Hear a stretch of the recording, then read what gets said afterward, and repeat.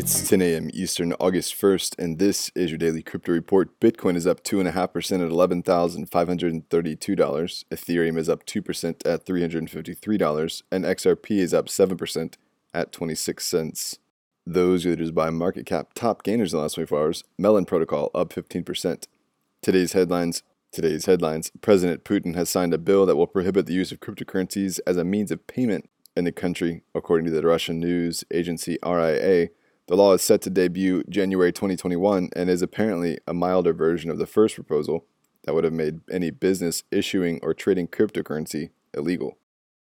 Well, more updates have emerged on the Twitter hack, with Twitter saying a number of Twitter employees fell victim to a phone spear phishing attack. Once the hackers had access to the phones, they also had to secure the credentials from specific Twitter employees. With the credentials, they had God mode access to Twitter's internal support tools.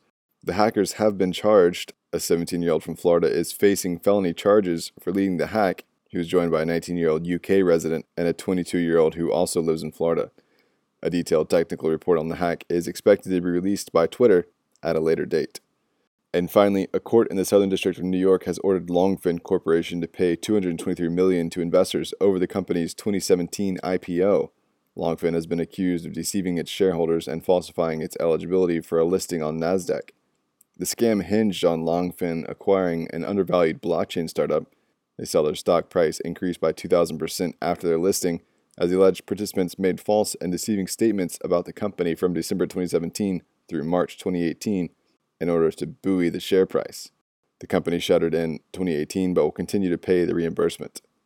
Today's episode is sponsored by the digital marketplace Ungrocery. If you've ever cared about who your food comes from, Ungrocery is the place to shop. The food people are online at ungrocery.com. That's all for us today. Visit us at dailycryptoreport.io for sources and links. Find us on social media. Add us to a flash briefing and listen to us everywhere else you podcast under Daily Crypto Report.